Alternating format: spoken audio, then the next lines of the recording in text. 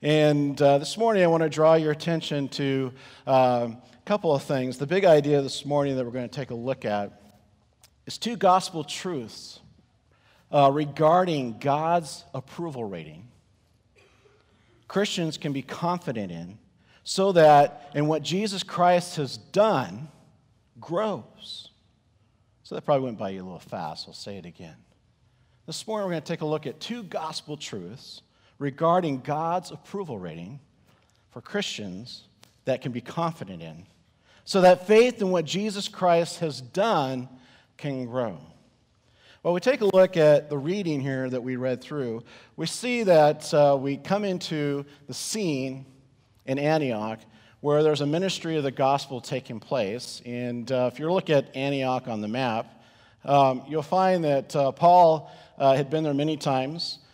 Specifically Peter as well. And we've got to kind of look back at Peter's life a little bit.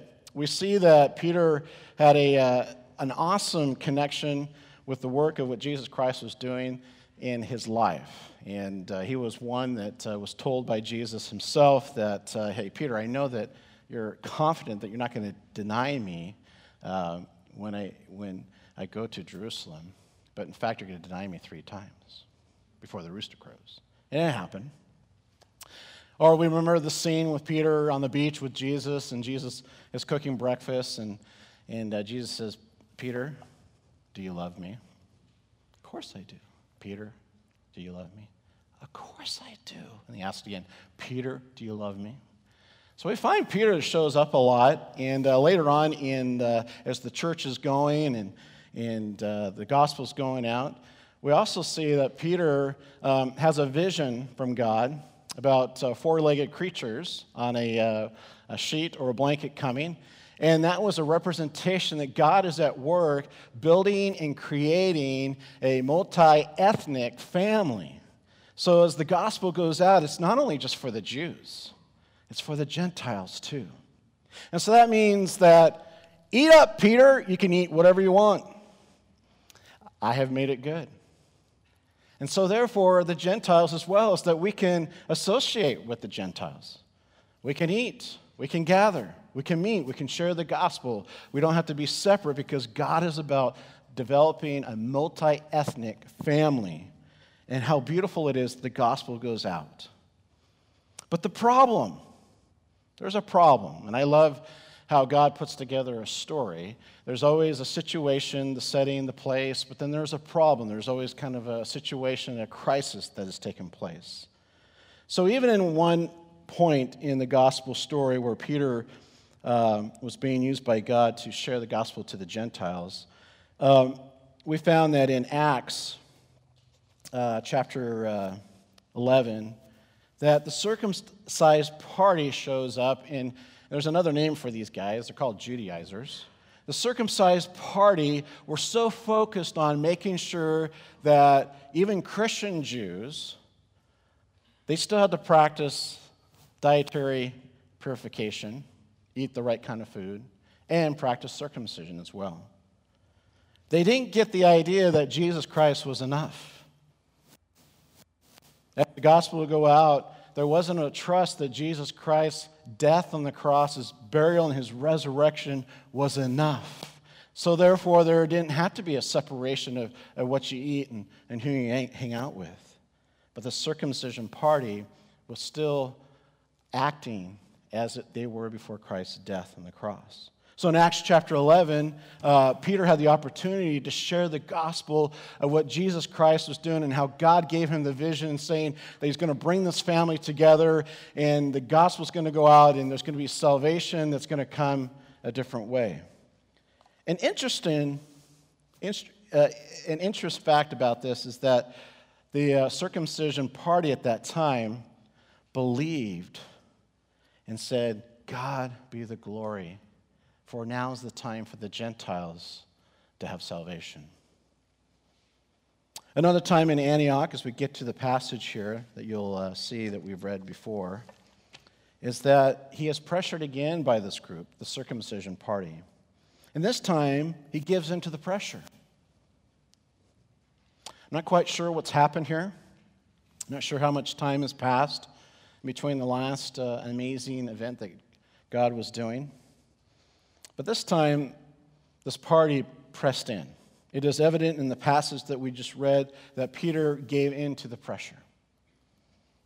This time he gives into the pressure and snubs the gospel truth and allows them to influence a false gospel of justification by respecting food laws and to be circumcised. And all this to be justified by the approval of humans. So maybe that's what it is. Maybe there was a moment in Peter that he recognized that, man, there's still just got to be maybe something more. Maybe Jesus and what he has displayed and shared and as I witnessed and saw and interacted with is maybe not enough. That's what self-justification does to people. It motivates people to seek out approval from people. In verse 13, there it says, the separation from the gospel truth comes with a cost. And the rest of the Jews and Barnabas was led by the influence of Peter, the circumcision party, to hypocrisy. That's what justification does when it's done through the self. When there's that feeling to be approved by others or even by yourself, it causes catastrophic things to happen. In this situation, Gentiles were circumcised. In this situation, Barnabas was led by their influence. So what about you and me? Are we justifying sin and brokenness by the approval of good behavior and others? Think about that. We can look at Peter and go, come on, man, get with it. Snap out of it. What were you thinking? You had Jesus right in front of you. You saw him die. You denied him. Holy Spirit shows up, starts a church. You are the church. Is it possible that you could go there too? What about you and me? Are we justifying sin and brokenness by the approval of good behavior in others? Well, Paul doesn't hesitate. As soon as he gets to Antioch, he goes right to Peter. Paul opposes Peter and confronts and prevents Peter from continuing in this false gospel. In front of everyone, he rebukes him. But Peter was demonstrating Jesus Christ is not enough. But notice, Paul uses the gospel truth to rebuke Peter. I love that about Paul. Paul goes right to the gospel. Paul, when you read his letters, you'll always see he goes right back to the gospel to remind people of what is really happening here, of what God is doing, and who we are as people, and how Jesus Christ is the answer, and how we see people respond with faith and repentance. So instead of Paul getting frustrated and mad, I'm sure he was, because this is pretty catastrophic, he rebukes him with the gospel. Paul reminds Peter that Jesus Christ is all we need. And what he did on the cross satisfies God's approval for us. Did you hear that this morning? Because of what Jesus Christ did on the cross, God looks at those who are in Christ and he approves. He sees Christ. He sees Jesus. He sees renewed. I love that. Brand new. And God is satisfied with that. Here's a quote out of the Gospel Transformation Bible. I'm going to stop there for a minute. But if you're looking for a really good resource to use in your Bible reading, I would recommend this Bible. It's called the Gospel Transformation Bible. The reason why I like this one because it has some footnotes in it. And as you're going through the Old Testament, and just reading through it, you're going to find how God has put together the Old Testament. You're going to find a messianic theme, meaning you're going to find Jesus Christ in there. But let me tell you, unless you're a really good Bible student and really good scholar, sometimes it's really hard to find because you got to dig in a little bit. So these scholars these Bible professionals, I would say, have taken time to dive in and find the gospel redeeming story even through the Old Testament. It is really rich.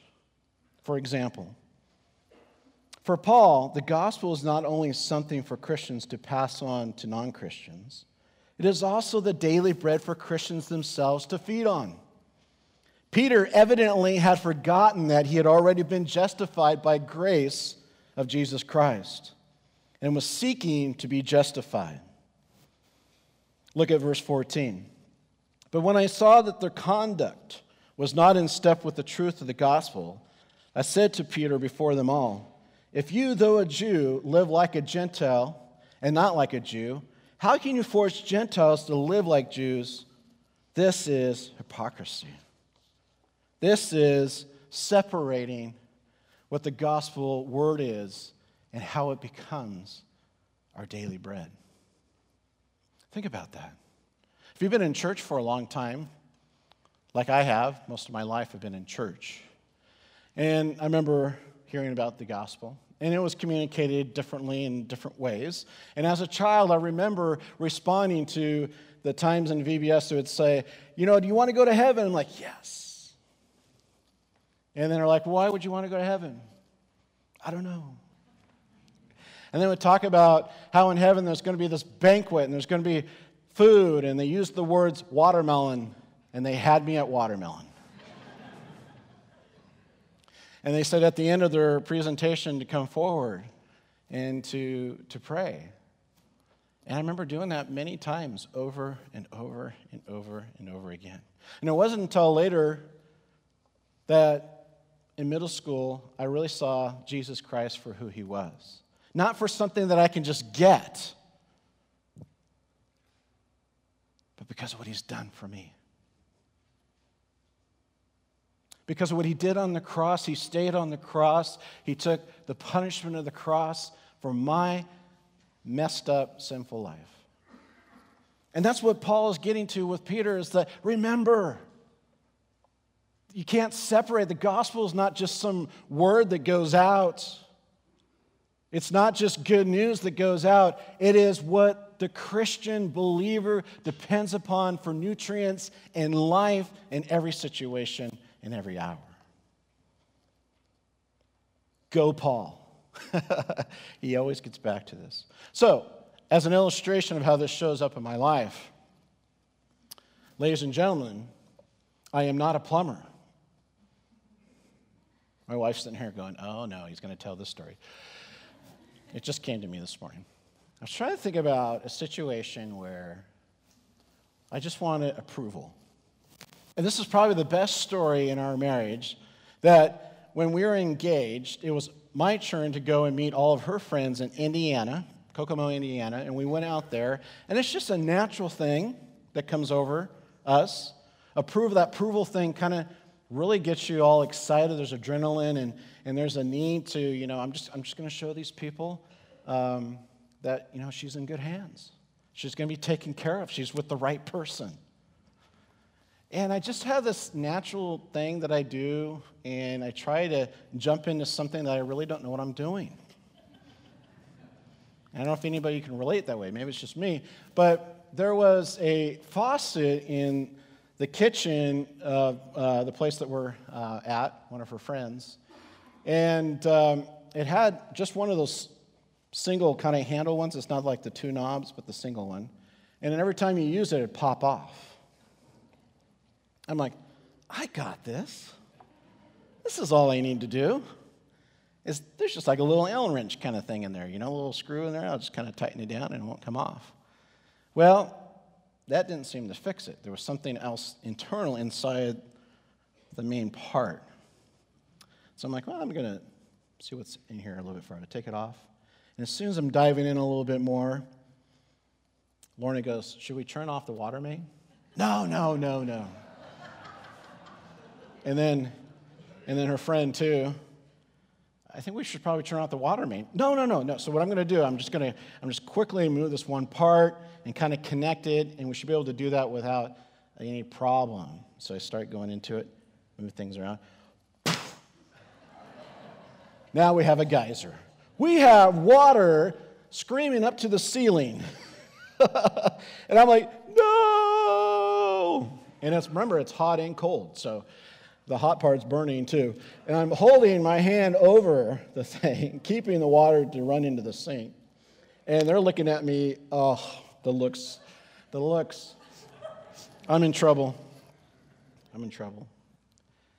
And then it's an older house, probably built in 1920s. And you would think that the valves underneath the sink were right there. They weren't.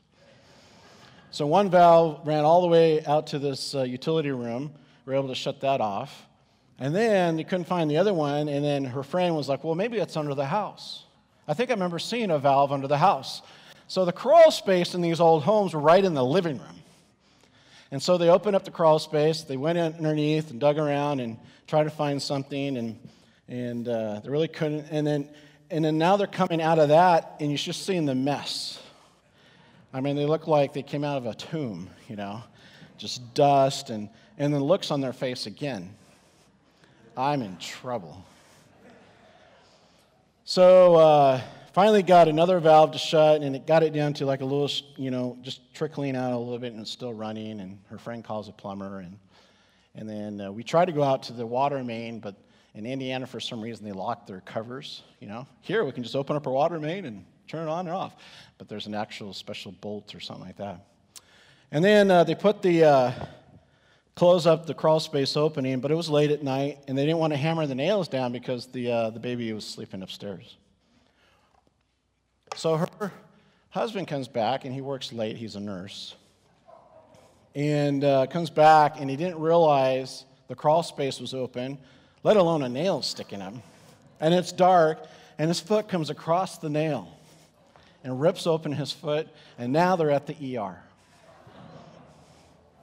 This is horrible. Meanwhile, all before that, Lauren had made a pizza, homemade pizza, that I've asked for, and I didn't eat it because I was a wreck. Lauren tells me, I'm staying at another house, Lauren tells me what happened, that her husband went to the ER, and I'm like, we got to get out of here. And she almost got out of there without me. We got on the plane, and she had a lengthy note for me to read as she was sitting next to me. What am I married? I mean, it was just, what am I married? Things the engagement was on the line. And I share this story with you because that's what happens with the approval thing. It makes us crazy. And they still approved. We got home. Things had to change. So do not ask me to help you with your plumbing. As we continue on, we look at chapter 2, 15 through 21. We go into the gospel. Paul goes into the gospel. He goes diving into the purpose of this. Starting off with God and his sovereignty and design, the process of justification to be received through faith in Jesus Christ. We look at verse 16. Yet we know that a person is not justified by works of the law, but through faith in Jesus Christ, we also have believed in Christ Jesus, in order to be justified by faith in Christ, not by works of law, but because the works of the law, no one will be justified. Look at that. No one will be justified based upon the law. God, from the beginning of time, in his sovereignty, knew exactly what he was doing. There was never a time when Adam and Eve, when they took the fruit and rebelled against God and opened all generations to sin and brokenness, he never went to the point of, oh no, what are we going to do? He already had a plan. Even before mankind, in his sovereignty, that the ultimate salvation, that the fix, the Redeemer, the one that will fix all things, has to be Jesus Christ, not by works. Also found in chapter 3, reading ahead, if you go to chapter 3, verse 8. And Scripture, foreseeing that God would justify the Gentiles by faith, preached the gospel beforehand to Abraham, saying, in you all shall be nations, you'll be blessed. God loves the multi-ethnic family from the beginning of time. first for the Jews and then for the Gentiles. Why did God in his sovereignty design these laws then? Why did we have the Ten Commandments? Why did we have the purifications? Why did they have to eat certain foods? Why did the Jewish men have to be circumcised? Why did they have to have sacrifices, sacrifice animals, and have a priest take the blood and the separation of the meat and the fats and go through this whole process? Why all these things? To show people that he is holy. And we are dirty, rotten sinners. That's why it was there. And we need to be rescued from his wrath by someone who is perfect. And I'll get to that in a minute in this gospel story. But think about that. It's because he is so holy. He is so powerful in his holiness. As I tell students and children to help them try to understand this holiness and this power, it's almost like the Bible Project. They have this great video on if you were on a tour of the sun, if that's even possible. You're in your space shuttle, and as you get closer to the sun, what do you think is going to happen to you? You're going to get zapped. And that is God in his holiness. He is so pure that sin cannot exist around him. It will be zapped. So therefore we have his laws, his love, his truth to reveal who we really are so that we see that we need a Savior. So as we continue the gospel story, we have people then. They have a sinful nature focused on changing behavior because of their sin, because of their guilt and their shame. I find it interesting when you look at Adam, as soon as his eyes were open to sin, what did he do? What was his first thing that he did? What's that? Yeah, he did that and he also hid. And we do that with our guilt and our shame. We hide.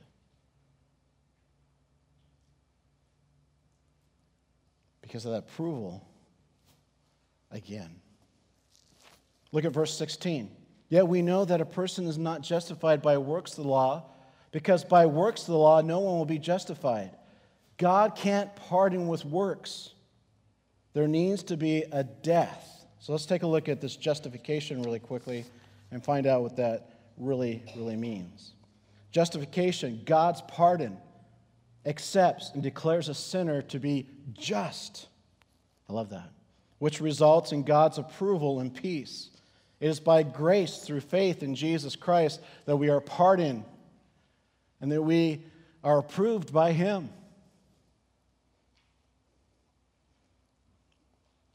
People are found to be sinners and transgressors. Look at 17 through 18. We too are Jews, and we are found to be sinners. I prove myself to be a transgressor. The result of this sin is overwhelming feeling of guilt and shame. Have you thought about how you handle guilt and shame from the acts of sin? How do you find peace from the haunting and nagging parts of guilt and shame? How do you find rest? How do you find peace? Jesus Christ is the answer. This is good news. Boys and girls, listening in, this is good news. People are not justified by works or trying to change their behavior or try to hide from God, but they are saved through faith in Jesus Christ. You see, the outflow of this faith, this belief, this is how it works. And I've done this with our boys, so I'm going to put my boys on the spot a little bit. But when they were younger, we'd go out and do this challenge thing, and it's called the trust fall. And we'd find some kind of a high point, and they would stand and put their arms out, and they had to completely fall into my arms and trust that their dad would catch them. Well, here's the challenge. As they got older and a little bit bigger, we try to go a little bit higher. I don't think we do it anymore, though. I don't know if I can catch you. And that's what it is. It's a complete trust, of faith, of falling into the rest of Jesus Christ, believing that he is enough, that he satisfies, and because of the work that he's done on the cross, he brings God the approval. God approves of us. God is committed to my dying every day. He calls me to that same commitment. A writer of a book called Gospel Primer by Milton Vincent, he says, when my flesh yearns for something that is prohibited, I must die. When I wish to be selfish and serve no one, I must die. When wanting to cling to wrong things against me, I must die.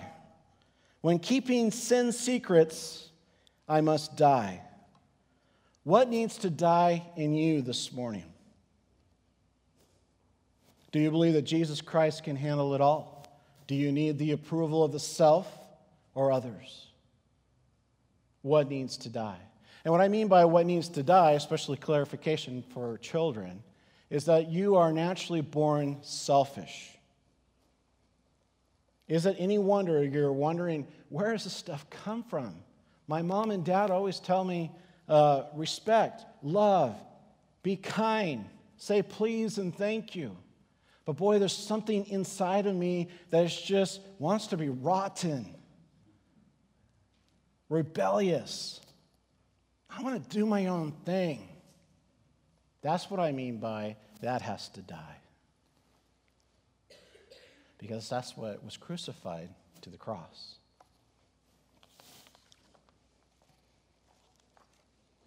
Two gospel truths regarding God's approval rating Christians can be confident in, so that faith in what Jesus Christ has done grows. Your faith will grow. We're going to have Seth come up here, and as we prepare and worship and song again, as we head out, we have to respond to this. There's two ways that you're going to respond to the gospel. You're either going to continue to rebel and go, you know what, Jeff, that's good news. But man, I think I still got this. Hey, I want you to know that you're not alone. I thought that many times. In fact, even still at times as a believer in Christ. There's times where it's like, God, are you sure about this? It just seems like it could probably do a little bit better. Ooh, that's horrible. We can't do it better. There's not enough good behavior that's going to change. There's not enough approval ratings from others that's going to change. What changes is that you are approved by God through the work of Jesus Christ on the cross. That is good news. Can I hear an amen on that? I mean, that is good news. Let's say that together. Amen. Yeah, I mean, that is wonderful. So you're either going to rebel against it or you're going to believe through faith and repentance.